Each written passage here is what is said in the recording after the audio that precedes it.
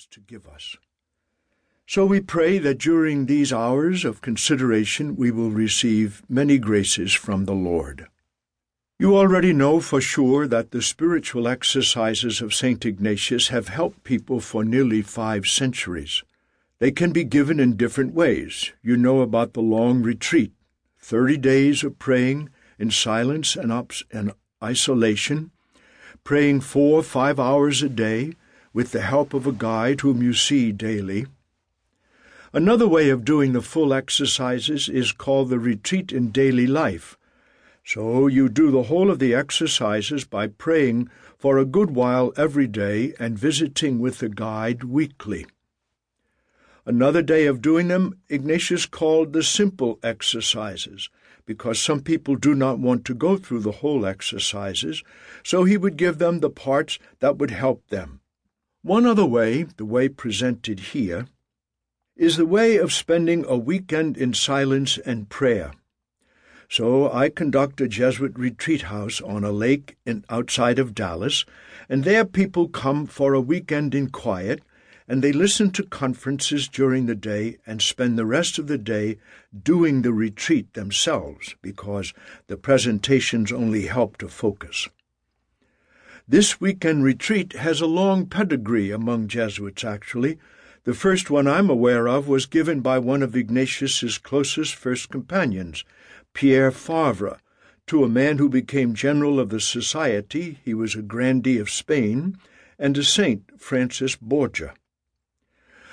The weekend retreat has good consequences. I myself decided to be a Jesuit on one of these weekend retreats, and I have never regretted this choice. A lot of men and women who come to the retreat house in Lake Dallas say that their lives have been changed by this simple exercise, and I have seen it myself. Men and women learn to forgive those who have hurt them, like the woman abused as a girl, who forgave the person who abused her all during her girlhood. Some quit sinful practices. A couple were defrauding the government of taxes and changed their hearts about that.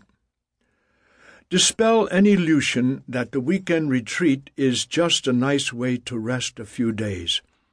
And so with these talks, these are not just nice talks to listen to, but invitations to spend time on your own doing some exercises which I will suggest to you. You may wonder what brings mature Christians to make the exercises. Some have to make a life-shaping decision. I mentioned deciding to be a Jesuit in such a retreat. One woman this past year or two, with a doctorate in theology, wanted to decide whether to join a religious congregation. So she did the exercises, and she decided to join a congregation. Another incident was a diocesan priest, who had to decide whether to volunteer for his diocese's foreign mission. He decided to go. Laymen and women, businessmen, in all the places in the country where these exercises are given, make serious decisions such as these. The same thing is true in the exercises in daily life, praying for a long while each day over some months with the help of a guide. One man made these exercises. He was perhaps 45 or 50.